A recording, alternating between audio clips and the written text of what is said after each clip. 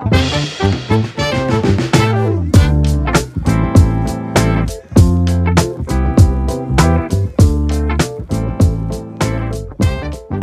there, friends, and welcome back to another episode of Football Manager Therapy.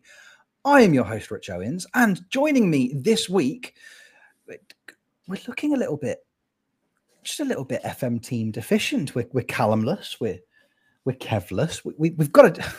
We've got a Jeb though. Oh, We've got a Jeb. Jeb's here. How are you this morning, my friend? I'm not so bad. It's 3 o'clock in the afternoon, though. Wake up. Sorry. just put it out there. Yeah, it's force of habit. I know, exactly. I know we're recording in the morning. It's just force of habit. I'm just used to saying good morning, and I'm not going to change. And we're not going to redo the intro. I've said good morning. I'm standing by it. No, Kevin. No. Good morning, because you're listening to this in the morning at 8 a.m. because that's when it comes out. And if you're not, absolutely are. You're late. You're late. Mm-hmm. All right. Where have you been? Anyway. Thanks for hitting us 300 subscribers this week. Keep subscribing, keep liking all those things. It's great. Yeah, we've hit it. We're there. But anyway, you asked how I am. Yeah, I'm all right. We watched the World Cup final this morning. It was a disappointment. There wasn't really a lot else to say. Spain were good at wasting time. But yeah. They really are. Yeah, it was a masterclass in game management. Not necessarily football, but definitely game management. Very high level. Very high level of that. I jokingly said about Greenwood when she had the head bandage. I was just like, how long before they mentioned Terry Butcher? And then I looked at Twitter and everyone was mentioning Terry Butcher. It's like, it's a Terry Butcher moment. It wasn't. Sadly, it wasn't. It wasn't. Nowhere near enough bleeding. Nowhere near enough. No, exactly. There are levels to it. It's like the Mutter scale, but for football. There you go. We're 2 minutes into the podcast, and there's a really weird Japanese wrestling reference. You're welcome, Football Manager fans. Oh, there you go. They just I feel like they've left us to it. I feel like we've been left to just do a podcast this week, and there's no Kev here to keep it on the tracks. Oh, so no, it's fine. Kev always keeps it on the tracks anyway, so it's fine. There's nothing going to go wrong here at all. So it's everything's going to be absolutely fine this week. Everything's going to be absolutely fine. Although I'm going to start by throwing a massive curveball. Oh, the biggest curveball of all the curveballs. It's gone. Where's it gone? Inaccurate throwing. That was my problem. Okay. But I've thrown it regardless. The curveball has been thrown because it's just the two of us this week, Jeb. It's just me and you. Well, there's no such thing as just me and you. It's me and you. And I thought, what would be nice? Because, there was that time that you did it to me, and there was that time I did it to Kev, and now I'm going to do it to you. We're abandoning the Football Manager Therapy format. We're not going to save updates. We're not going to be talking about all the other things we normally talk about. I want to talk about Jebaroo. I want to talk about you. No. Jebaroo, the human being. Question one, I assume you are a human being. Yes. Okay, perfect. The interview's off. I've done those checks. My research was impeccable, as you can probably tell. It was absolutely superb. I want to get to know you, if I'm honest with you, pal. Because, you took a little hiatus from pod a few months ago due to work commitments, and then ironically you just spent more time on it than you had done previously, which was lovely. really enjoyed that. We just kept giving him the injections. It was just give injection to get through the next podcast, and he was going to be out for longer. We just kept doing that and kept doing exactly. That. We're going to put you on hiatus, but actually you're going to be the entire back four for this week because there's nobody else available.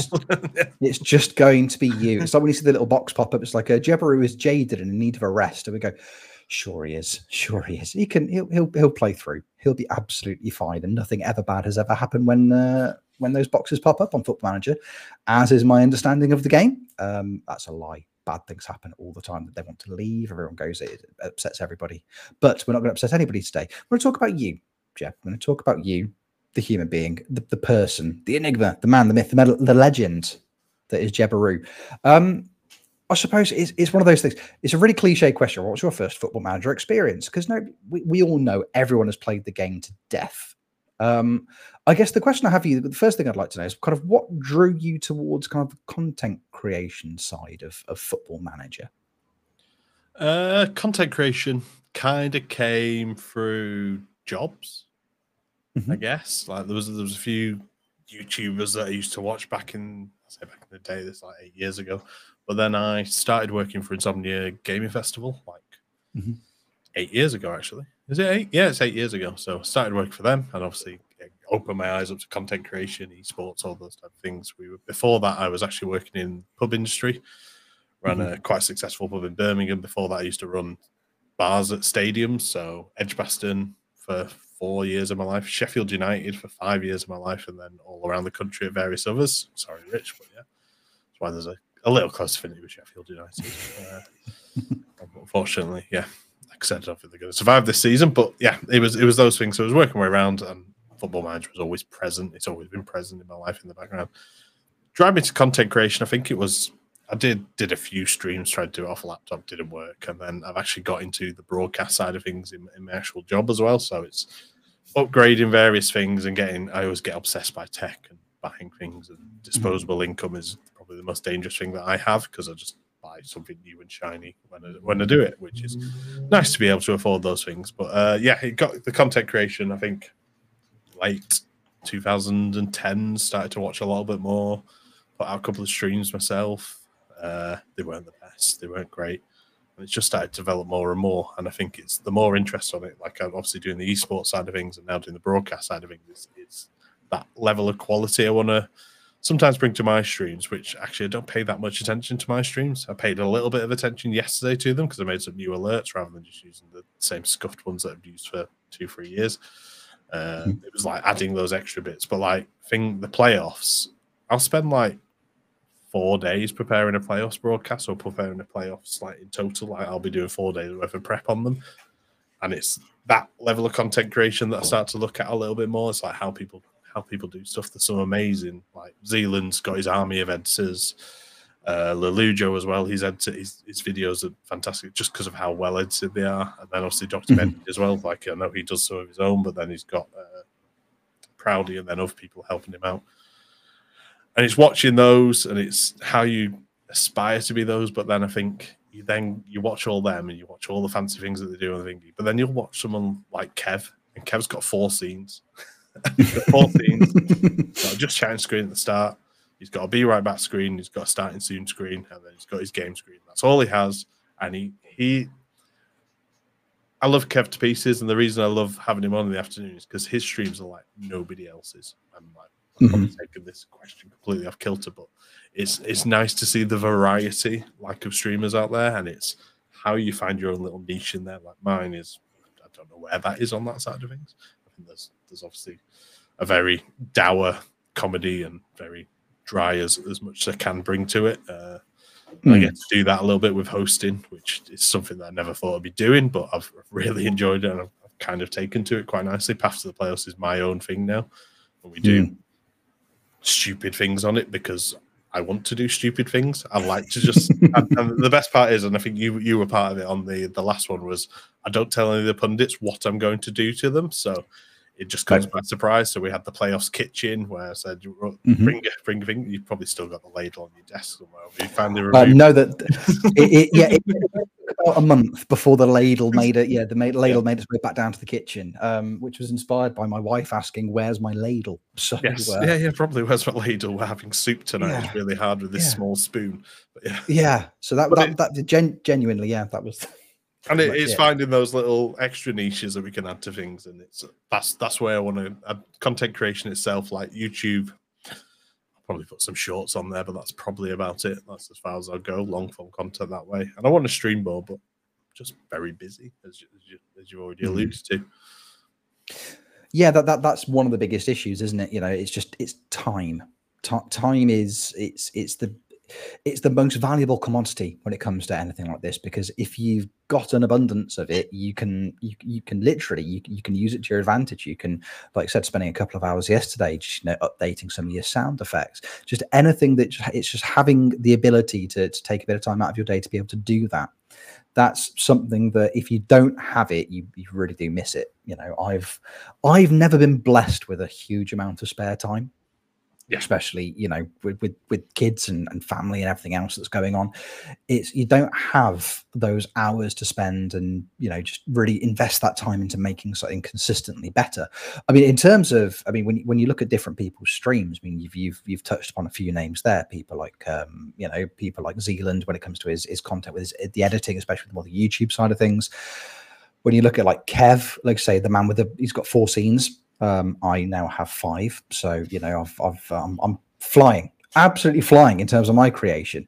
What I would say when it comes to an actual setup and it comes to the actual tech side of things, I think yours is absolutely spectacular. Watching the live stream a few weeks ago of that Europa Conference League final, you've got multiple camera angles, you've got light shows going on in the back. Like it's absolutely incredible. Is that something that, like, because as you said, and I suppose we'll talk more in detail about this when we start to talk about kind of, you know, work and life outside of content creation and Football Manager. But because you kind of work in that industry and you are, you know, is that so when you see a new piece of kit or you see something new, you go, right, I have to incorporate that into my setup somehow? Or is it just more of a, I'm going to buy it and then we'll see what we can do with it afterwards? I think there's some of it, like the webcam side of things. I've just basically recycled the webcams that I've had. And it's like, so my first webcam is now the camera that I put on the cat when he or she are here. On the side of my face, or if somebody goes, "Oh, what does your setup look like?" I'll just point the camera. It's actually sat here. Look, come on, it's not going to stretch that far. It's here. Look, it's just there for the audio listeners.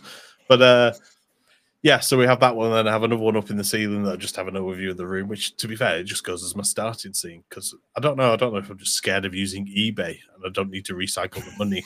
Like, same with Facebook Marketplace. I saw a brilliant meme of Facebook Marketplace the other day, which was it's completely off topic, but it's somebody stood in a car park. It's like if Facebook Marketplace was real life, somebody stood in a car park and then somebody driving up to you and going, "Is this still available?" And then they drive off, and that's it. And that actually sums up my Facebook Marketplace. That, or you put something for sale on Facebook Marketplace for like 50 quid and it goes, "I've got £4.20. Is that enough?" No, it's not. How about £4.30? No, block. Like, yeah, every single time I've used it, and it's but yeah, it's recycling that tech that I've got. There's tech that's obviously borrowed from work, so we have a lot of. So I work for a broadcast company. We've exploded like in terms of size and stuff. So we buy all new pieces of kit. So some of this kit's just borrowed, and it'll get taken to events when it's needed, etc. Otherwise, it's going to sit in the warehouse. So rather than sit in the warehouse, it sits on my desk, and I can play about with the various things like the soundboards and the stream decks, and it's. The shiny bits of kit, I've always been interested in newer things. It's like I said, I've got 3 monitors because I haven't sold any monitors on. it's those type of recycling. I've got a TV up here that hasn't been turned on probably for a year as well. I think that there's a level of stuff that I want to buy new tech and I want to see what it does, and then I can pass on whether it's good or bad to people. And it's like, I don't know, it's just shiny things. Disposable income, not having children so far might be the biggest thing. I think that's probably what it is. Once that hits, I mean, we'll see. Oh yeah, it's the worst thing in the world. Just in terms of financially, you know, emotionally, no, I stand by it. I said what I said with my whole chest. Yeah, my wife and I were literally having that conversation earlier. We started talking about kind of, you know, budgeting and finances, and we're like, oh, we're getting a bit short on money this month. It's like, well, we've had a little holiday and the kids have been in their summer activity clubs and doing all these different bits and pieces. And then she looked at me and she went, "Do you remember when we didn't have to worry about any of this?" I was like, it was just easier. It was just an easier time. And I can guarantee you my house would be full of different pieces of just all sorts of nonsense, because you can't give somebody like me a budget, especially, you know, a comparatively big one. So I'll just spend this on what you want. I was like, that's a terrible idea because what I want is awful. So it's one of those nice things to be able to do.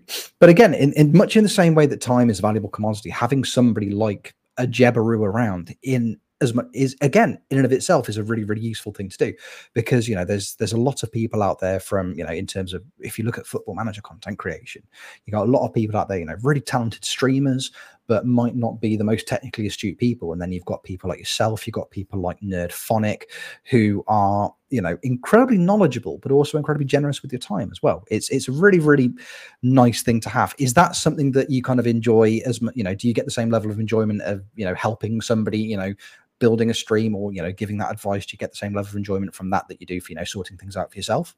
Oh yeah, for sure. I mean, there's a few people that helped along the way. Obviously, Tony was the initial. How I met Tony was because I'm doing a stream tonight. I don't know what I'm doing. I borrowed this PC off my, what was it? His wife's driving instructor. Mrs. J's wife's driving instructor. He's to blame. He's to blame for all of this. Yeah, and it's just like you borrowed. Okay, fine, that's fine. So and it was setting him up, and I still remember he just had basic scenes and awful cameras. And like I said, it was just, you see the improvement. You see Tony streams, and like same with Tony as well, like Nerdphonic as well. Nerdphonic giving up his time. I think this week alone, I don't know if you saw, Work the Space's PC broke.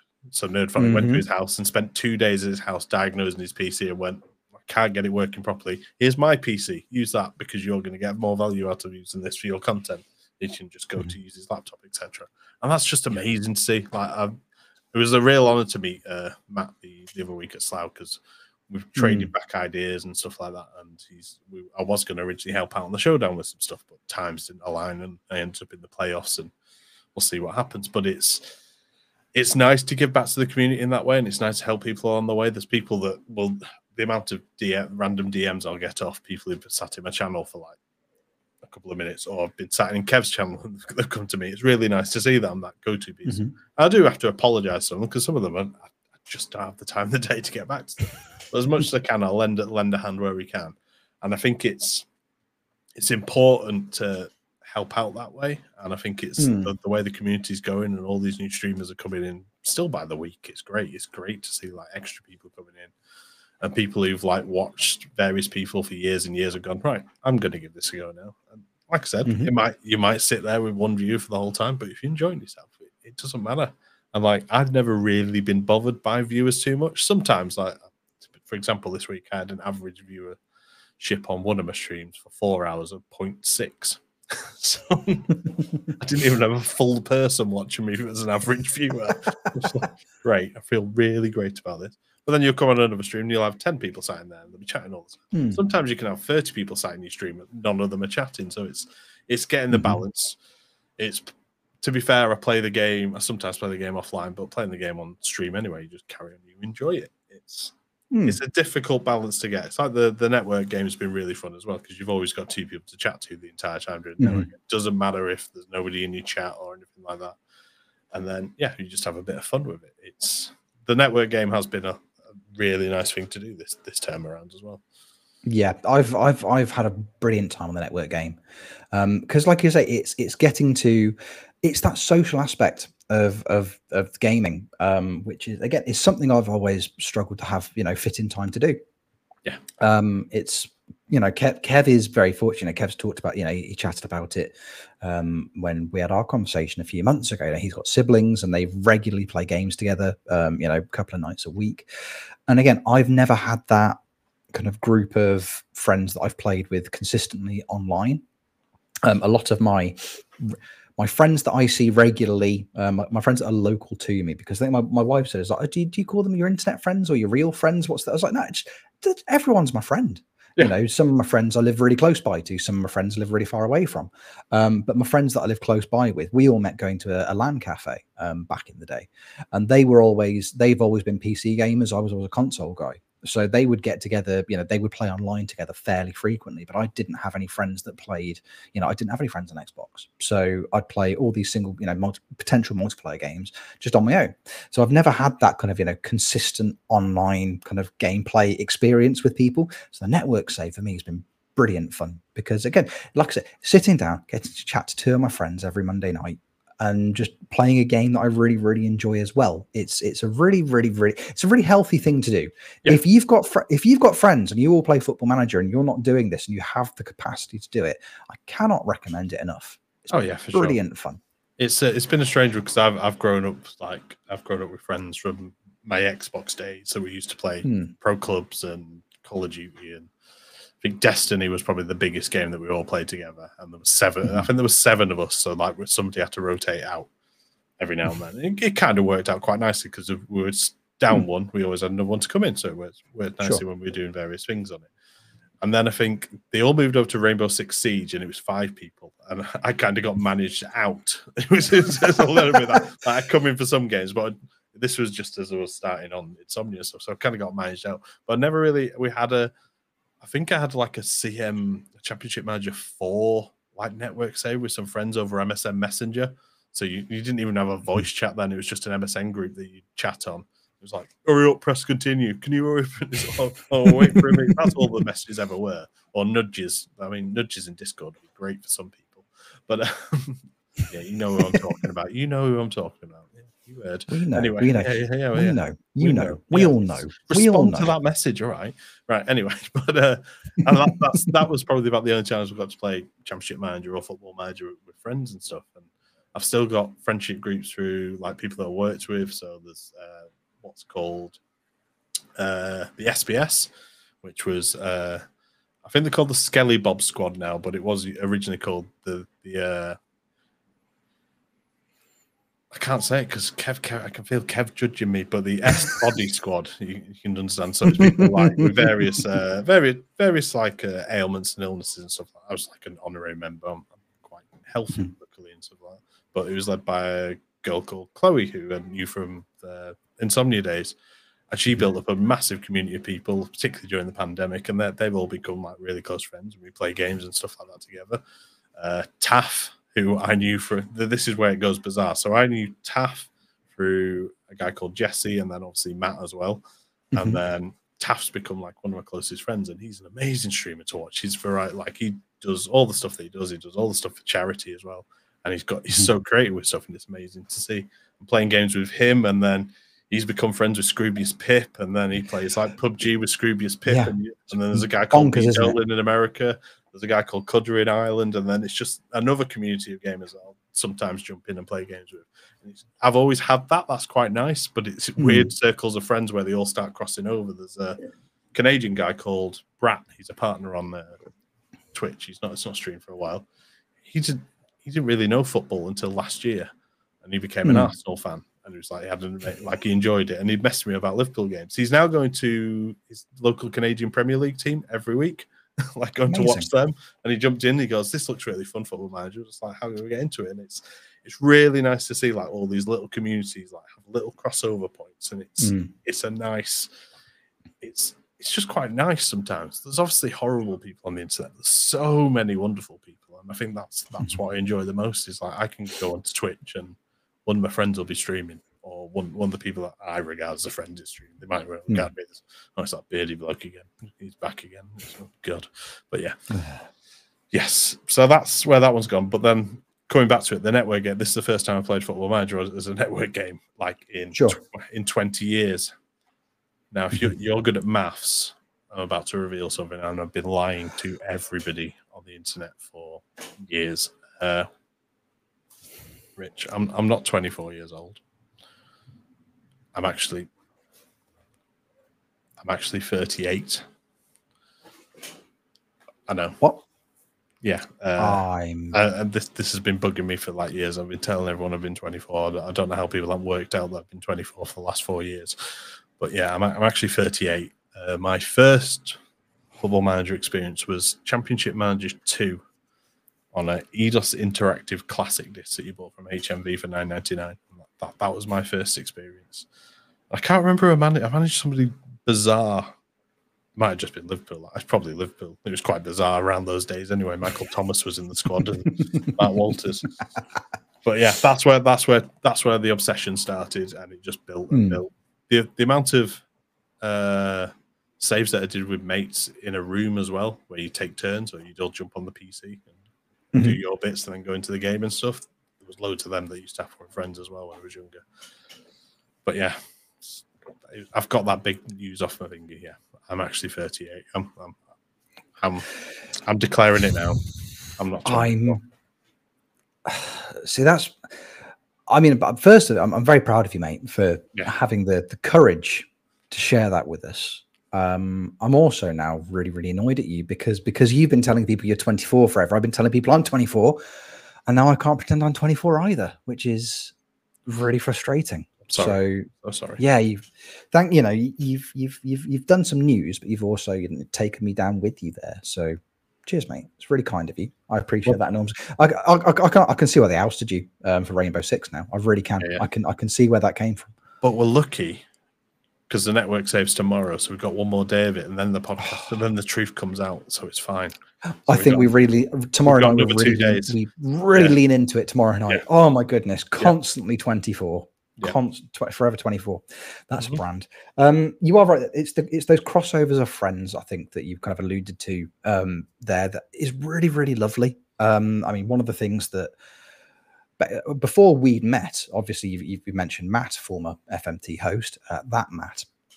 He mentioned your name to me. He was one of the first. Yours was one of the first kind of names he mentioned to when we started talking kind of about the wider kind of world of Football Manager or content or people that are out there. He was like, oh yeah, if you ever get the chance to meet a guy called Jebaroo, he's my mate. He's sound. And Matt's one of those people that I'm very, very, when it comes to people, normally he's right. Like his opinions of people, it's not very often Matt gets it wrong. So if Matt, it's almost like the Matt Richards seal of approval. It's like, yeah, this is Jebaroo. He's really sound. You're like, okay, that's all I needed. That is all I needed. That's absolutely fine. And then it's the Taff and Scroobius Pip thing's bonkers as well, isn't it? I love it. I love it so much. Again, because it's those weird crossovers of people. Matt used to host a podcast, and regularly appearing on that podcast with him was Scroobius Pip. So I was like, well, that's really cool. Matt knows Scroobius Pip. That's awesome. And then 18 months later, Taff is now playing, PUBG with him. I'm like, Matt, did you set that up? And he's like, nope, it's just completely coincidental. Exactly. Of course it is. Of course it is. Successful British rapper Scroobius Pip is mates with two people. Of course he is. It's like I have to process a couple of times because there's somebody who's like on that side of things, so out of the Football Manager world. Again, well, it is out of the Football Manager world. There's she's a mod in most people's chats, but then she also streams herself as well, called Llama. And obviously, I know a wonderful streamer already called Llama, but then there's this other Llama who's also almost just as wonderful, and she's constantly in Scroobius Pips, in Taff streams, and all those people as well. So it's that crossover. I think they need to have a battle over which one gets the actual Llama name, though, because exactly, a Llama off. Yeah, exactly. We'll see how that goes, but yeah. Exactly. It's the way it should be. It's the way it should be. You've talked quite a lot about things like Insomnia Gaming Festival. Obviously, your job as well, the company that you work for. I guess my next question, I'll kind of fill some people in. Because obviously, you mentioned earlier before you kind of worked in that industry, you're running bars, running kind of bars and event spaces, and then like a really good one in Birmingham. How did that transition from kind of bar life to a completely different industry kind of happen? Because, I worked in the service industry myself for years and years and years. I worked in restaurants, I worked in bars. Part of my job used to be traveling around the country, teaching people how to run bars in a chain restaurant called Bill's. Super exciting. It wasn't exciting at all. It was terrible. It was really, really long days and really, really cheap hotels.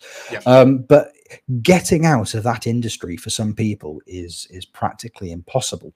So some people just spend their entire working lives working in catering in some capacity. How did you get out, and kind of what was it that drew you to what it is that you do now? It was an unfortunate set of circumstances as well. To start off with, I did an event management degree, so I have a degree in event management. But for my placement year, I did my placement year at Sheffield United as an assistant conference and banqueting manager, and then that led me on to doing just part-time work while I was at uni in Leeds, but my part-time job was in Sheffield. So I'd travel down pretty much every weekend for every match day and do the games there, and midweek because we're in the Championship then. So I was up and down there quite a lot. Became friends with a guy called Andy, who was he's a year younger than me, and he was working there, but he was super ambitious, and he went from like being a barman to a bar manager to running the entire thing. And like, he's a really close friend. He was actually on the Circle a few years ago, which was brilliant. Like, everyone got to know who Andy was. And so I carried on working there, and then circumstance happened and I moved along to Edgbaston and worked there. And Andy came in as a general manager there, which was quite funny. He was just like, "You just following me around?" He was just like, "Well, no, I've been asked to come and help as well." So okay, fair enough. So he's one of my best friends, and I've not seen him for a while. I need to sort that one out. But so he carried on there, and then I worked at Edgbaston for a while, and Edgbaston was great fun on cricket days. Like the match day, the build up to it was great. I mean, granted, it was a Champions Trophy in 2013. I worked 42 days straight, and I think I lost like 2 stone in those 42 days just because your diet was either you ate what was on the stands or in the various things, or you just didn't really eat at all and you survived off energy drinks. Naked smoothies, I seem to drink a lot of them. That's all. Like, I remember drinking a lot of one of them a day. I thought that'll get me through the day, and then eat whatever. Is that the brand, or is that just being naked drinking? Just being naked drinking a smoothie. Yeah, fantastic. Yeah. And so I ran all the bars at Edgbaston. So you went from like day to day where you'd have a conference on, you'd serve some orange juice and water, to serving beer to like £250,000 worth of beer to people, like making sure all that happens. So there's a lot of moving parts and doing things there. And I think there was a stage where it was a bit understaffed, and it got to a point where a bit understaffed, and I was cleaning the bin room for around the 5th or 6th time, like in a month, and I was like, why am I cleaning the bin room? Like I'm supposed to be like a senior manager here, and I'm cleaning the bin room. I was like, I can't be doing this. So I handed my notice in. Like, I didn't have any plans. I just handed my notice in. I went, I love all the people that I work with. I love the job. Like during the winter, it's pretty dull. Like Christmas parties can only be fun for so long. And I was just, so I handed my notice in. And then this craft beer job came up. I applied for that, got that, and opened this craft beer bar in the centre of Birmingham called Pure Craft Bar and Kitchen. It was called Pure Bar back in the day. Really nice, really successful. I still go back there. Still nice to go back. And I went on holiday for my 30th birthday. I'm not 24, remember. So this is 8 years ago.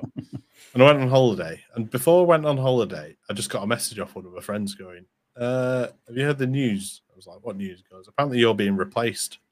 And this was so I spent the entire holiday going, what? And I asked my CEO outright, am I being replaced? He goes, no, just ignore that. We'll see you when you get back on holiday. And of course, sat the whole holiday just like, why are you like breathing into a brown paper bag for the entire holiday? It was like, well, because I think I might be going back to no job. I was like, okay. So I got back, and there was basically a new guy stood at the bar. I was like, hi. He goes, hi, I'm Matt. I'm taking over here. I was like, cool. Like the worst part is the CEO, he was running late that day. So he wanted to obviously greet me before I came through the door to tell me everything was going on. But instead, I met this Matt. It was a lovely guy in all things. And then the guy came along, the guy who was a manager, and he just said, so yeah, we've replaced you with Matt, and you're going to move into a regional role where you look after the events and all the beer side of the business. I was like, okay, that's cool. We've only got one bar though. How's this regional?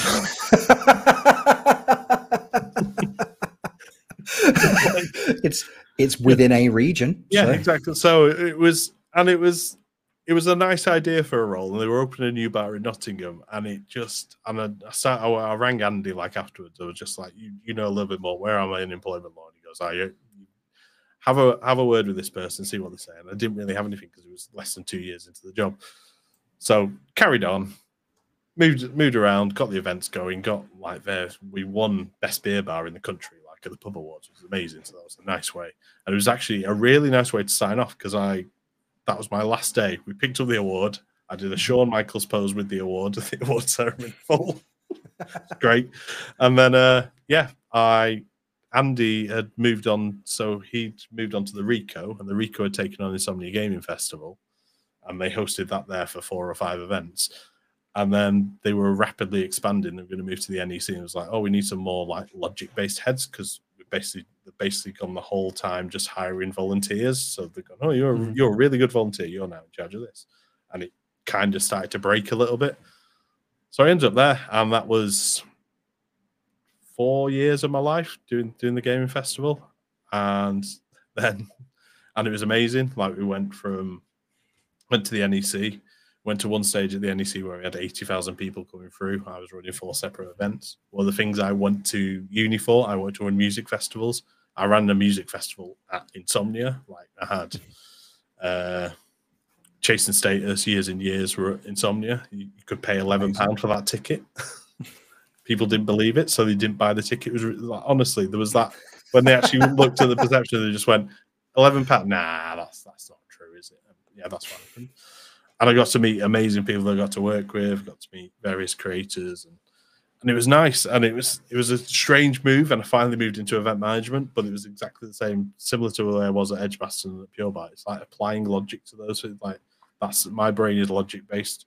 I am not overly skilled at many things, but if you apply it, you go, right, well, how does this work? Oh yeah, why not try it this way? And it's looking for those. That's how my brain works. I try to look for alternatives, ways to make things easier, ways to make things easier for everyone else. So we ended up there, and then Game went and bought a bar. So Game used to own Insomnia Game Fest. I think it's gone independent now. But yeah, they went and bought a bar in Nottingham, and they got me to mystery shop it. And I was like, okay. And it was in a sorry state. And they bought the bar. The bar had gone bankrupt. So it was a gaming bar. The bar had gone bankrupt. So they bought it from bankruptcy, then hired the 2 people who had taken it into bankruptcy to run it. And it wasn't going very well for them, apparently. I was like, oh, I wonder why that could be. So I went to there. They moved me to Nottingham. And then I'm now here for 6 years later. The gaming bar, it just didn't get any backing from Game. It wasn't the direction they wanted to go. They didn't want to promote an alcohol internet cafe, which, if you go to places like Platform, Loading Bar, Pixel Bar in Manchester, it's a very good model of a way of doing things, but Game just won't put me back into it. So I was made redundant from that, and I moved on to ESL, into esports. I met the guys that I'm currently working with there.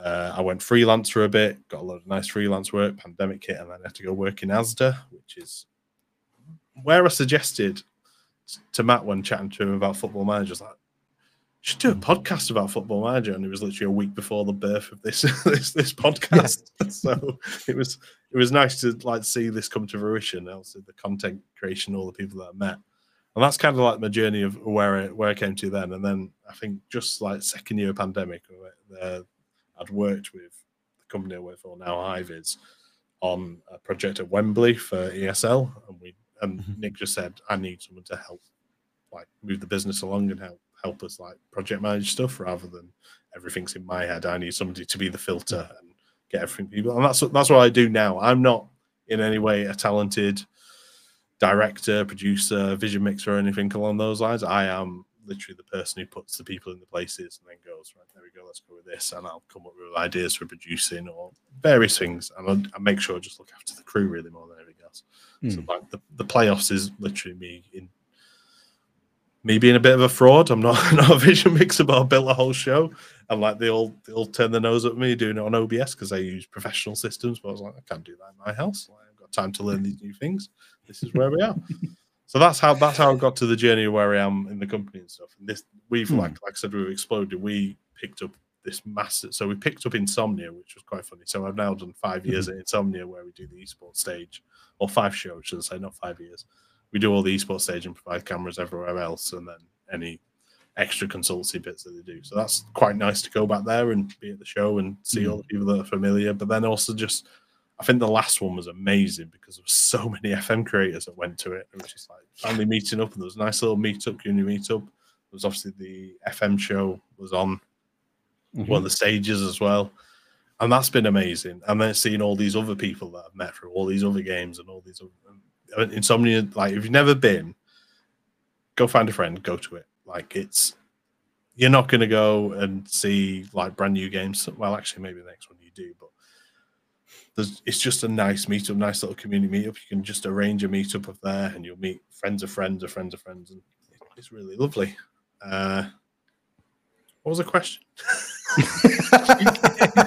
Yeah, so our company, I was away in Berlin for most this year, and that's because we picked up Valorant Champions Tour in Europe. We provide all the cameras and all the infrastructure, so all the cabling and how all the video gets out to what you see on Twitch. That's what we provided. I was unit manager, so there wasn't a lot for me to do unless stuff was going wrong. So that was great, and it got me to interact with a load of wonderful people. We had an amazing crew. But the Valorant Champions Tour is effectively like the Champions League of Valorant. So they had 8 teams, and they all played their tournament over 8 weeks there, and then they did the finals, and then they did like the championship. They did their finals there as well. So we were there for 4 months, and currently, I think tonight is the final of the final. So where the Americas and the Asian leagues come in. But that is massive for us. For us, we're quite a small company. We picked up one of the biggest esports like gigs in the world that was available. So that was eye-opening. Berlin, I'd love to see more of it, but sadly my shifts were usually midday till midnight. So it was like, get up, go to work, get up, go to work. A few nice days out. And then they kept on putting shifts on when I was going to go see like I was supposed to go to the Hertha Berlin game where they got relegated, but I missed out on it. Which is probably for the best, but you know. Maybe they would have seen you in the stands and go, right, he's tall, get him up front the last 10 minutes, and then you could have changed history. But it's unlikely. It doesn't happen often at professional football games. They would have asked my real age, and then they've gone, "Oh, no, you passed it now." Sorry. He's how old? You know what? I'm glad that you have ended up where you are, because of that journey means we get to hang out all the time. It's the long and the short of it for me, and I'm a big fan of that. You've touched upon the playoffs there. And I think it would be impossible to kind of sit and have this conversation with you without talking about the FM playoffs. You are, of course, now one of the 4 owners of the competition, which is pretty cool. I mean, so you've alluded, you build it backstage. You mentioned earlier in our chat, your favorite thing is the path to the playoffs. That's your baby. That's your part of it now. I've been involved in quite a few of those with you.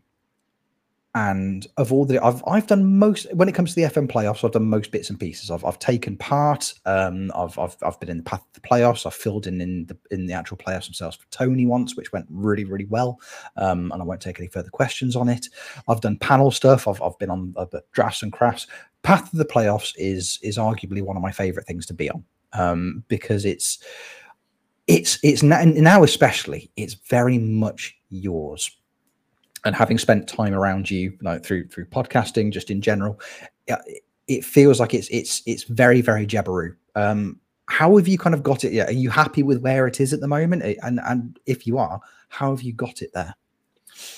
Reasonably happy, as most people will know, is like when they ask me how the shows went. It went all right. That's how I'll say, because there'll be things that I'm annoyed. There's things where I press the button wrong, or I've not prepped something properly, or I've made a spelling mistake, or there's been a transition where it's not worked. Like I get those minutiae, and it's how we improve those things going on. I mean, like the last playoffs.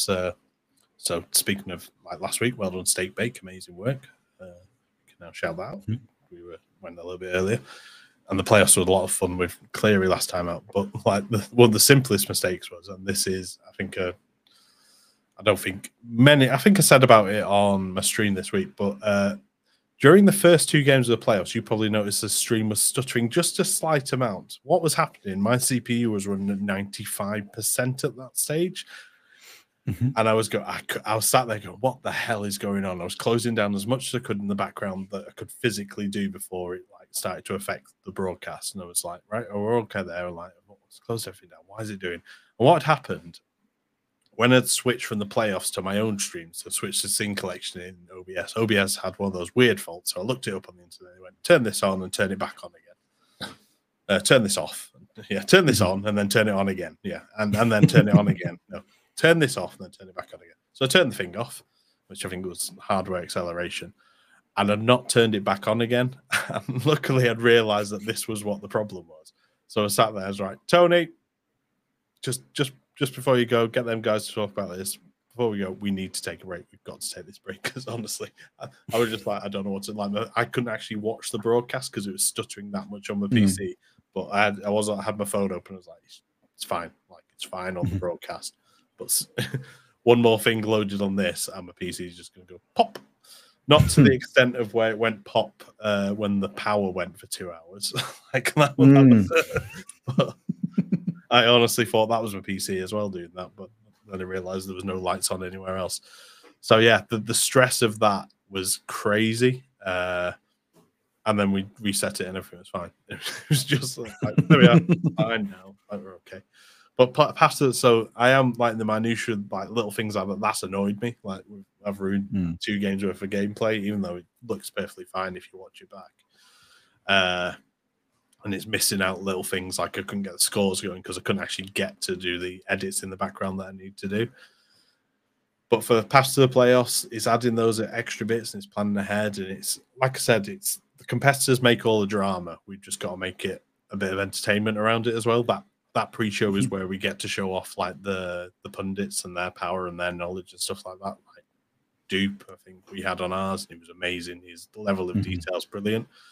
And his humor's great as well. Like some of the stuff that he says before we go online is just, oh god, how's this going to go? It's awful. Granted, he's usually naked for most of that as well, just like behind the camera. Yeah.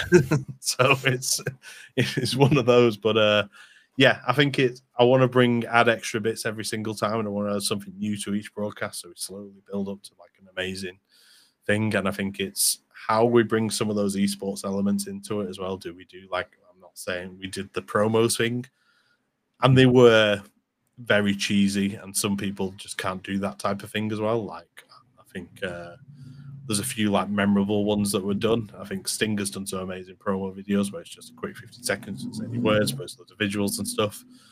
Zanko, who actually he was doing a stream last night, and I remembered. Do you remember his promo video where it was just him doing the national anthem for Slovenia for a minute? Yes. And that was it. And it was always like, can you do a promo video that's 25 seconds long? And Zanko sent us a 2-minute video of him stood up for the national anthem. I can't cut this now because it's a national anthem. Like, people in Slovenia might come after me for doing it. There might be something illegal about it. So it's those bits, but I guess we do guided like things. So it's almost like, do we do a Q&A with all the players and they all have to answer the same questions or something along those lines that we can add to it. But then it's time and it's editing and various things. So it's stuff to make it simple but good. But it's great to see like the development of all these streamers that have come in. If you look at the likes of Salty B, he was a 2-person streamer when we brought him in. He now streams quite regularly. He was on the panel last time, did an amazing job on the panel. Callum was pretty brand new, never drafted before, properly done a COSA Cup here and there. But he came in, and now look at him now with all of his amazing goal sound alerts that somebody's made for him for one particular player called Declan Moore. But yeah, it's great to see like the development. Like it's same with the reason I came into the playoffs was I don't know how it happened, and I think me and Nerdphonic, it was when me and Nerdphonic were actually chatting. We both watched when somehow Tony got handed the reins to run the playoffs, like on his driver's instructors before he got his new PC as well. So it was on his driver's instructor's PC. And the whole show just completely stuttered. You couldn't see any of the games. You couldn't see any of the pundits. It just wasn't working. And I think got handed to somebody else, and then Tony's PC just never really recovered. And like, I think that was the first bit was, right, Tony's new PC, we'll get that bit sorted. And then it was just like, right, Tony, how do me and you getting into this? And we get off.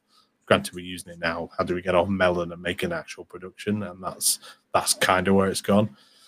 And it was a lot of work to start off with. There's a lot of graphical systems that I built in the background that now reasonably automated. And it's one of my things to do in between is to sort out all my folders because they are such a mess. I've got so many like Photoshop files and then random websites, which is how I build all my graphics through HTML. But I don't know what any of them do anyway. And I keep opening them and go, no, that's not the one. Why is it on this one? Where is it? And I'm just trying to find it. So it's getting those bits in order. But I think the way it's gone and the average viewers and the people that were attracted, Adam Cleary was, and I don't know if you're similar, I listened to a lot of What Culture during the pandemic. I know people listen to What Culture, people listen to Cultaholic and that, but What Culture I just listened to quite a lot. And I always used to love when Cleary was on because he's just that little bit off kilter. And granted, he might not even watch the wrestling, so he just gets updated, he finds out what happens, like as they're telling him on the podcast, so that's even better. But now he's doing 442 content. Actually, his content's really good. His tactical analysis of some stuff's really good as well. And he does it with a Sabutio pitch, which is just a little bit cheesy, but also perfect at the same time. So getting him in last week, and we tried to get him to stream, and he started. I got him to do a test stream with me around this time last week, and it took him 10 seconds to blink on his test stream. And I was like, you've not even got the game open and it's doing this. Luckily, we've planned a plan B. Alice, can you get Tony? Can you get Adam in on your stream? Can we sort it out that way? And we got Alice all set up, and I think it actually worked better that way because you got a new dynamic to the playoffs, which was amazing, which was 2 people on a stream at once. it was just lovely. And it was just such a lovely combination of people as well. Like it worked. So I think from the last playoffs, it's mad for me to even have to sit here and say that the best thing about it for me wasn't Steak Bake winning it, because I love Steaky. Steak Bake is wonderful. Steak Bake is good people. But that should be by far away the best thing and my favorite thing from the whole experience. But the fact that like just Adam and Alice together Yeah, like it's the A team, it's the A&A connection. It's just such a wonder. Like it hadn't been done before, and it worked so well. I'm like, it's hard for that not to be the takeaway that this was the biggest success of that competition. And it's like, I don't know, and it was something I said. I think I said to Kev, it might have been actually on Network Save this week. Maybe that's the way they should go with the tag team championships. You have that. You just have one team, and you're alternating what you do with the managers, but you do that. It's almost like you do co-op mode on FIFA, which is really annoying all the time because the other person doesn't pass to you. It's like it's always that way. Never passes to you. Yeah, it's like you're basically like Cristiano Ronaldo every single time in the box, complaining that you've not been passed to. But but you shouldn't pass to him anyway because he's a piece of scum. Right. Anyway, so that was great. Maybe that's the way they go with it. But I think having that involved with the players, having a bit more say in it as well, and bringing in these new competitors, it's a lot of the work comes down on me as well, which I get frustrated with. But then sometimes I'm a bit of a control freak as well. I'm just like, well, no, you can't do that. I've got to do it because I know how to do it. And it is sometimes it does have to sit on me because it has to sit on this computer here that's not going to go on fire anytime soon, hopefully, if I click the right button. So fingers crossed. Yeah, fingers. I mean, you've talked about some of the really, really great competitors that we've seen kind of come through the playoffs, and kind of, they've almost used it as a launch pad, as this is like, right, I'm now in the public forum, there are now eyes on me, and I'm actually really, really good at this. Who for you would be, if you could get anybody from FM community or just the wider world of football, who would you love to have on an FM playoffs that we haven't had before? Well, punditry team needs to be the four of us. We need to get that to happen one time. Yes. Just so we can do the music and do all the stupid things and pretend it's a podcast. Obviously, that needs to be that way. I'd love Zealand in there, and I think it's a big ass now. Like, I think he is kind of tied to the showdown. We've had Ben on the panels, which has been great. We've had Jack and Kevin in there as well. And there's some people out there. I mean, we said about if we can get Cleary on it properly and then Cleary plays Alice, you've got another narrative to write there. But then get somebody like James Aldcott on as well. So he was in the showdown a few times. He does a load of football analysis. Have him versus Cleary. Even get like the TIFO guys involved as well. It's bringing all those like community people together, like the people that do a lot of YouTube content. I think that's where it was nice. Is there's a difference between Adam Cleary and Ian McIntosh. Ian McIntosh doesn't do YouTube content. He's done some bits of it, but he's done mainly audio content and obviously lots and lots and lots and lots of written content. So it didn't really like people knew he was, but they went to watch his stream when he did it once, but that was it. He didn't return to doing any streaming after that. But I think getting all those various football creators that we have out there, I think that would be amazing. I mean, you'll almost just have that full set of them. To have the 8 people that are in it are all like various real life football creators, but they know tactics, they know how to play the game, etc. Yeah, there's such a wealth of people out there, and it's those crossovers. You talked about it in terms of people that and get to know online, and in terms of the wider world of content as well. It's those crossovers that I think people would be really, really interested in watching happen. And the playoffs it's a really good platform for it. It's a really good platform for it. It's incredible. I've talked about this all the time. I've talked about it on podcast. I've talked about it on stream before. My involvement with the playoffs has been going for a few years now in, different, just in participating or being on panels. I've done bits and pieces over the last couple of years, and I've loved it. But the improvement in the production value of the product over the last 18 months has been just nothing short of magnificent. I mean, pound for pound, it's visually, it's stunning. And that's all because it's all because of you. Like, really, it's that's a you thing. It looks amazing, and it's run brilliantly. And I think Tony's attitude towards we're making television like that it just seems like people that are working towards the same thing, working together, which again is always a wonderful thing to have. It all comes back to what we were saying earlier. You've said it. Your brain runs via. You are a logic-based human being, and the most valuable person in any room is the person that just understands what is supposed to be done and can facilitate that happening. Like, you can have the 10 most talented people at different aspects of what, you know, you can have 10 most individually talented people in the world in a room together, but without somebody to guide them and show them what needs doing, it's not going to work. And that's what you do ever so well. So it's been nice watching you do it as well. Like, you know, going from when we did that Path to the Playoffs where it was just the two of us, 4.5 hours in a very, very hot room, making a lot of puns about bands from Manchester, to where it is now. It's nothing short of magnificent. So it's been lovely to be a part of, and it's been really nice to watch you kind of grow with it, and you get significantly, especially on the on-camera stuff as well. Like you mentioned it earlier, presenting. Like, is that something that are you surprised by how much you enjoy that aspect of it? Yeah, for sure. I think it's. I need to work. Like, it's one of those things where I want to work on what I say. I know I say like similar things a lot, and there and those things, and that exactly what I've just said there. It's those bits that I need to get away from, and it's with practice, and it is that talk to yourself a little bit more. It's getting just comfortable in that space, and I think it's having, and it's always important. Like, I probably couldn't do a playoffs panel with people that I don't know, so I've always got to have a Kev, a Sai, even yourself, just somebody that you can always, just in case, just bat off them. Or, right, I've got something to do very quickly here. Kev, you go through the fixtures. Sai, you go through the fixtures. Even pushing various like buttons and stuff like that. Just make sure we're on it. And I think it's just, you've always got that reliable sidekick, almost say, or that co-host that not really acknowledged, but and I think we had it with the playoffs last time. Tony went off completely. I just went, right, Kev, take over, and Kev took over immediately, just so naturally, and it just worked perfectly.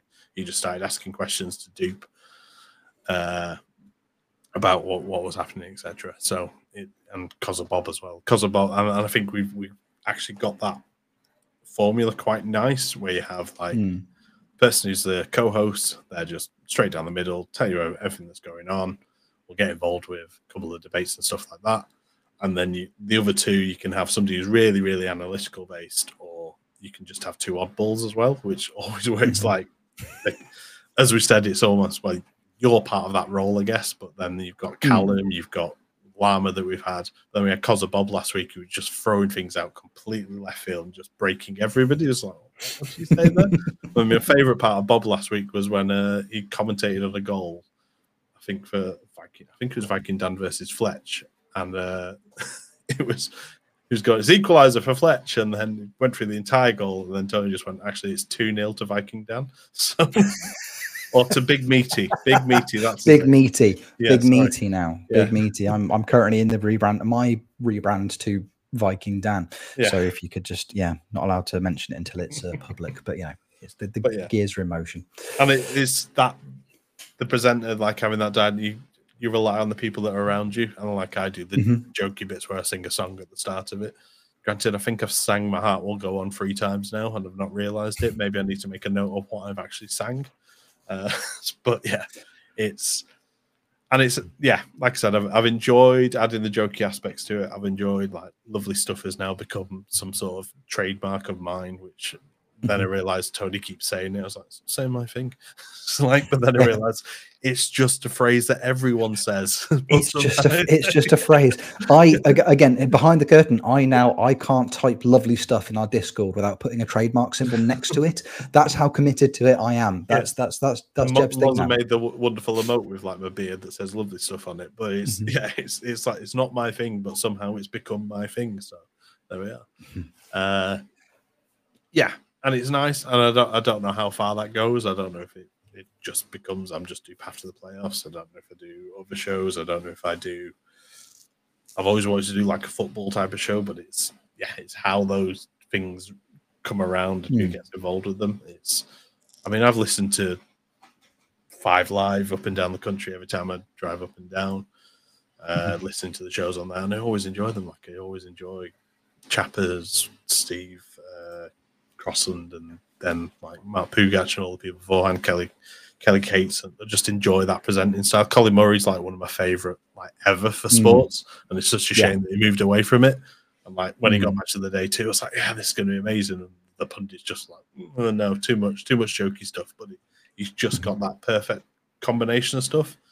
But yeah, I don't think I'll ever go that far, but it's like if we could do a football show or something like that, we do it on Twitch maybe. I think we even said about even doing like the podcast we do once a month. We just get together and have a chat about something. It doesn't have to be about Football Manager every single time, but it's maybe something along those lines. I don't know. Yeah, absolutely.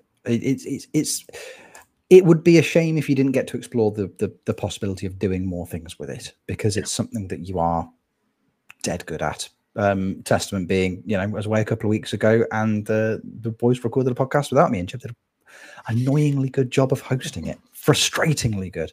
It's this week because we're doing a job with Rainbow Six at the minute, so I'm not on the podcast next week because the Rainbow Six finals next week in our studio, and they've done like a quiz where they've asked all the players and stuff, and they basically I got a message off the guy who was video editing. He goes, "Can you just read out all the questions for me and record them?" I was like, "Okay, fine." Then can you read out these lines as well, just in case? And then can you just do a couple of correct? No, I'm afraid you got that wrong. Ooh, nearly. No, that's not correct. Ooh, well done. Ding, ding, ding. That's correct. And so I did all that, and then lo and behold, I've ended up on the broadcast like 3 times this week because I placed these quiz segments and it's me asking the questions. So it's like, cool. I'm like, I'm now into that one.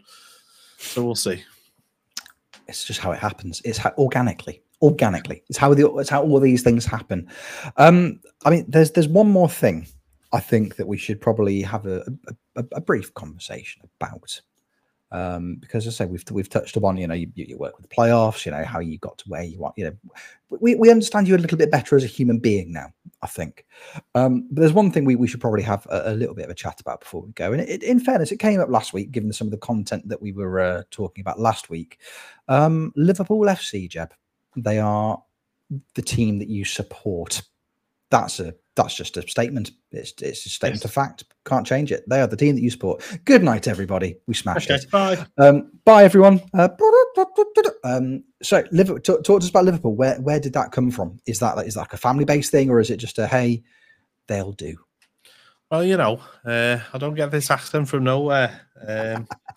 So both my parents are from Liverpool.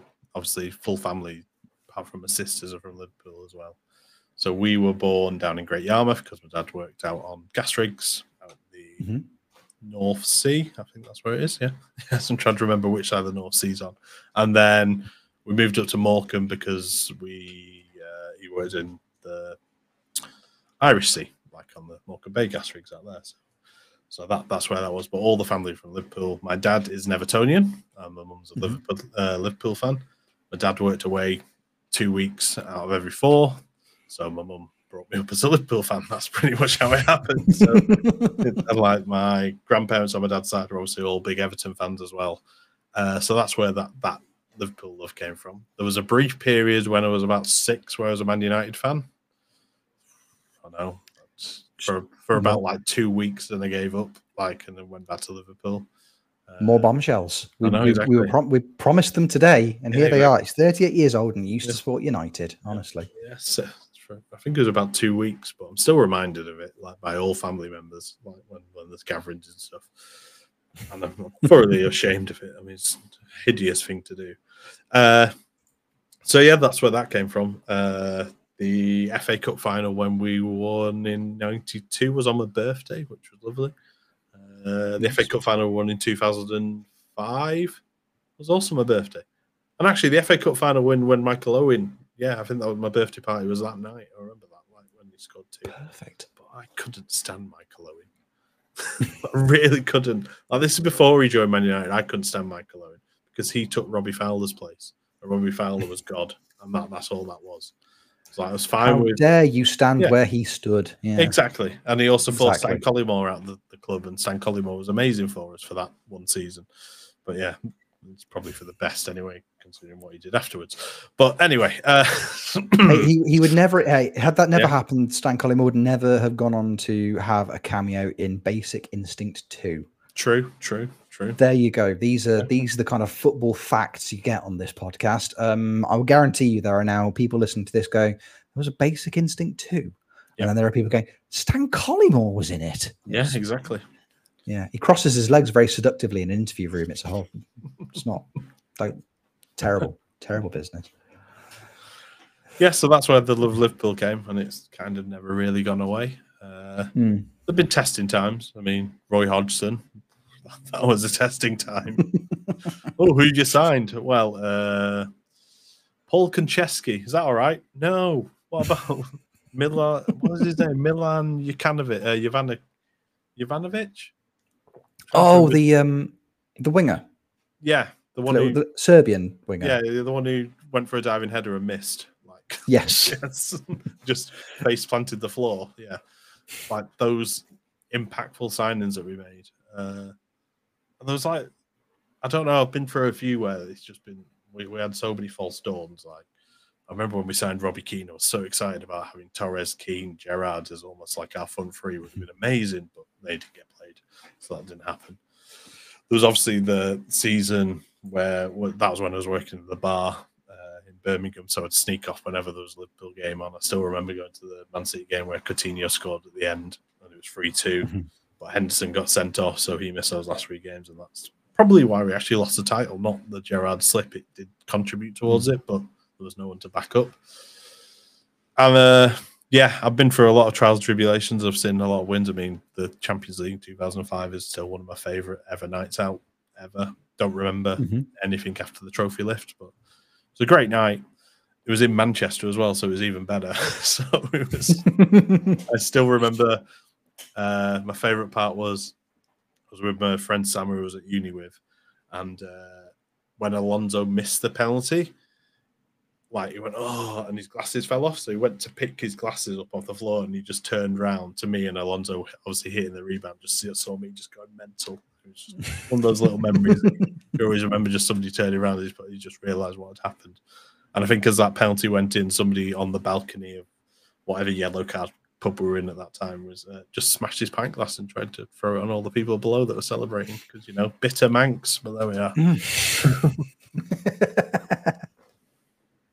Well, what an absolute treat. I mean, would you say in your, it feels weird saying it, in your, 38 years, most of those bar a couple of weeks as a United fan, would you say this kind of modern Liverpool side are the best you've ever seen in terms of, within the context of Liverpool? I'd probably say yes, but there's an argument for like the 2002, 2008, 2009 when you had Gerrard, Mascherano and Alonso in midfield, then feeding balls to Torres. Like Torres in his pomp was one of the greatest ever strikers. And then we made a very wise decision of selling him to Chelsea because he kind of gone a bit. Granted, you have a Champions League win, but still. There were, if you bear in mind, Torres and Suarez were together at the same club for one day, and it could have been longer if we'd not sold him.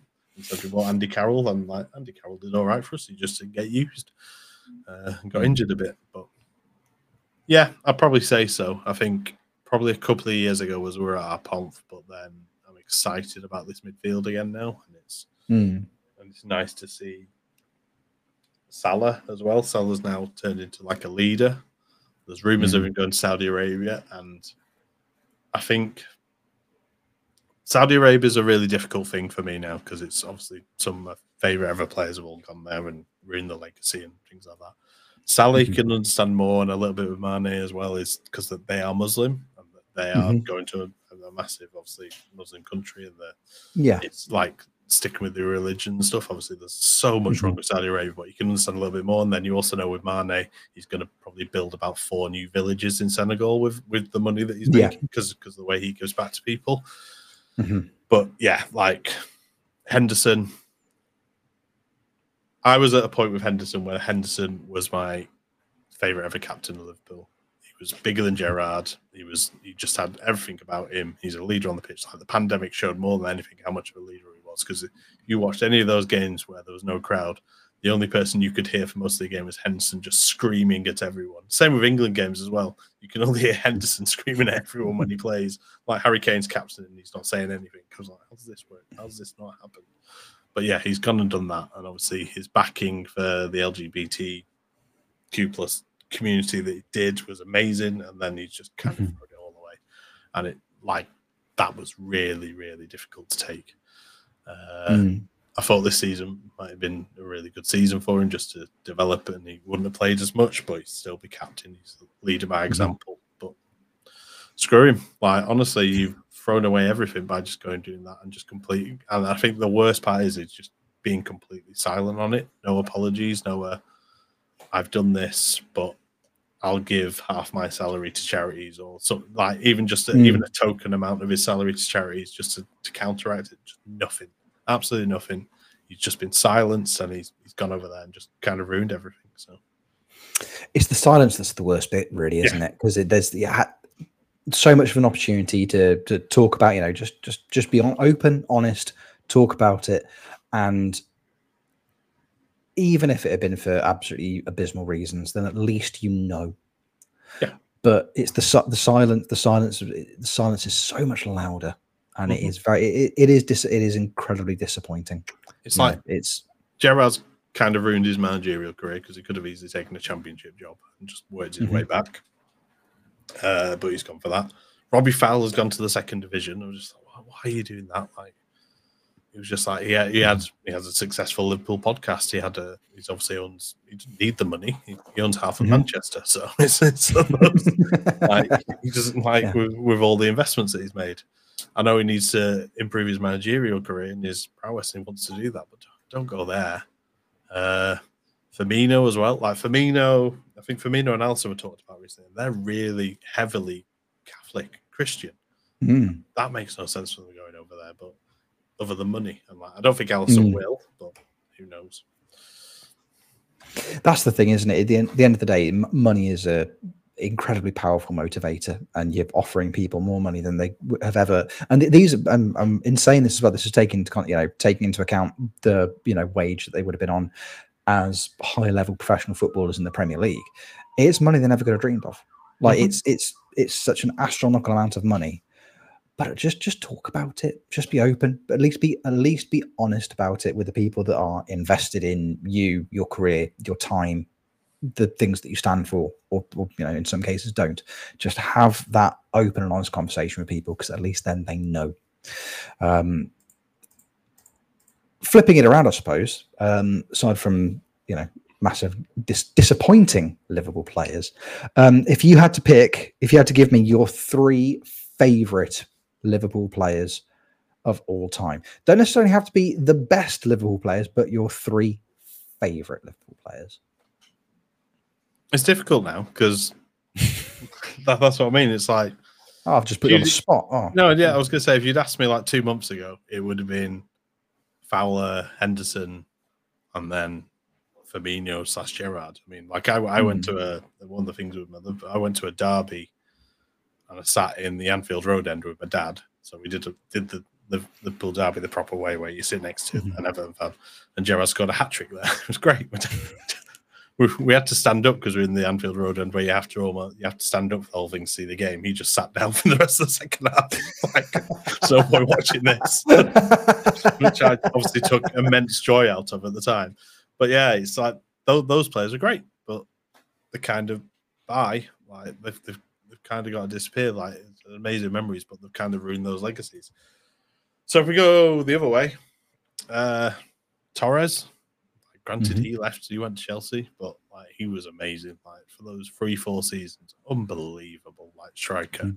You think of the goals that he scored. You think of Nemanja Vidic. How anytime he played Nemanja Vidic, he just destroyed him. Like it was just like a weird like bogey thing. Like, I'm going to get sent off, or he's going to score a hat trick against me, or one or the other. Torres was replaced by Suarez. Suarez for the 2 seasons that we had. Okay, he did his bitey things, and he's done various other bad things, but it was just a delight to watch. And still to this day, I've never seen Salah almost a little bit, but I've never seen a player like Suarez with the ball. He could just wriggle out of absolutely anything and just get into the best positions. I think that season where he scored like 40 goals. And he laid on God knows how many for Sturridge and for Sterling as well. It was just amazing to watch. And then it's got to be Salah. Like, it's just been a joy, an absolute joy to watch. I love like Robbo and Trent as well. I mean, Trent's frustrating because his lack of defending, but then everything else about him is great. yeah, Salah's just been a joy to watch, and I think it's that development of Salah. Like, he's 30 now. They have this leadership group at Liverpool. He's now in that leadership, and he's been showing it for like the past few seasons. It's quite nice to see him get Harvey Elliott and some of the young players, like, give him a little hug, give him a little talking to, no, do this, and this. So yeah, and then just the goals that he scores. I mean, last season, I think that period where he scored, was it against City one week, and then he scored it was the season before against City one week. He scored like the best goal of the season. And the next season plays Watford, and he scored the goal of the season again. Like, just where he wriggled past everyone and scored an amazing goal. So yeah, they're probably top three where I am. There's loads of like also rounds. I mean, even just like people that nobody else could stand from outside the club, like Lucas, Dirk Kuyt, like just horrible players to play against, but actually valued so much by the club. I think Henderson was a little bit that way. They're just like, oh, they just run around a lot. I was like, yeah, they run around a lot, but they make an impact on the game when they're not playing. You notice it. So, so there we are. Dirk Kuyt's a great shout. Yeah. Great shout. He scored a hat trick from 6 yards, like a combination of 6 yards against Man United. Oh, what a player. What a player. What a horrible wet hair gel, crusty looking trim he used to sport for quite a lot of his career. That horrible centre parting that I'm going bold, but I'm still going to part it down the middle. Yeah, and it's just so greasy. So greasy. But horrible. Yeah, but it doesn't move when he runs as well. Yeah. Oh, perfect. And absolutely perfect. Like as Liverpool with Football Manager, I've hardly ever touched them. Like since my early days when I used to play with them. So Championship Manager 2, I used to get them, sign various players, do all right with them. I did a save. It might have been 2019, and the only player I signed was Solomon Rondon. Was the only player I signed when he was at West Brom. And Solomon Rondon, and I signed a keeper because we had Mignolet in net, so it might be a little bit earlier then. So we had Mignolet in net, so I had to replace the keeper. So I think I signed Timo Horn and Solomon Rondon. And in my first season, I won everything. Like Rondon got 25 goals. Timo Horn kept 30 clean sheets, and that's all it needed. That squad, even though defense was awful. It's before Van Dijk, and it wasn't awful, but it wasn't great. Yeah, but all it took was those two signings, and I won everything. I remember in the Champions League final, and Rondon scores a winner. I'm just like, okay, cool.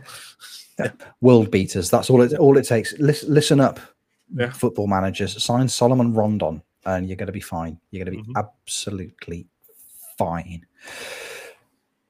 Well, I don't know about you. I feel like I know you even more than I did an hour and a half ago. That's nice. I knew most of these things before anyway. I'm not. I didn't say it was a good thing. I just say I feel like I know you more. Yeah. Prejudices. You know that I'm a liar. That's what it is. So. Yeah, I know you're a lying United fan who was once ousted by a Tom Clancy game. So it's one of those things.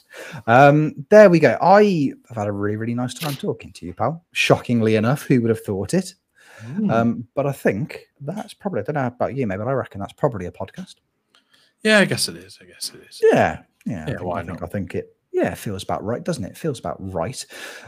Before we go, if people would like to watch you making the content that you make, where can they find you doing so? I'm not here this week, so twitch.tv/the United City FM from 3 till 5 p.m. You can find our good friend Kev streaming also during this week, probably during the daytime as well. Twitch.tv/YCallum, where you can find him make some excellent content. Ask him to play some of the Declan Moore songs, because apparently I might have recorded, I counted them earlier, 9 of them. I don't know why. and I'm probably going to record more this week when I'm bored as well, so we'll see how we are. It's just I come up with a silly song idea, I sing it, and I just send it to him. Don't do any editing on it. It's just done. There you go. Have that. You've got a song. Current songs that I've used so far include the Witch Doctor song. I tell you what was Spice Girls? Tell you what you want. Is that Spice Girls' first song that was used? That is. Yeah. Britney Spears. Yeah, that's been used as well. There's a few others out there as well. That's the way. I like it. Yeah, that's in there as well. So all the songs. You might play them out. But yeah, go watch them because I'm not around this week. So There you go. Watch Kev, watch Callum, and then you can experience Jeb vicariously through Callum's stream. There you go. You'll hear his beautiful voice. You'll know it's him because it sounds like him. In some cases, with his voice through the modulator. Yeah, it's definitely all through modulators. It's definitely not. You'll know though. You'll know when it happens. You'll absolutely know when it happens. Lovely stuff. Trademark. What about you, Rich? Who cares about me? Twitch.tv/Rich Owens FM, Scandinavia. It's going okay. We'll talk more Scandinavia next week when the guys are back. We do a proper save update because it's definitely my turn. And at least 3 things have happened. At least 3. There you go. Well, thank you, Jeb, for today. It's been absolutely lovely. And thank you, audience members, for listening or watching or however you are consuming this podcast. If you're watching it on YouTube, press the little thumbs up and like it. Let us know we did a great job. Press the subscribe button if you haven't done so already. Do those things. Bookmark us on all your podcasting platforms. Do all of those things because we like making podcasts and hopefully you like listening to them too. We will see you on the next episode of Football Manager Therapy. Take care. Love you lots. Bye-bye. Bye.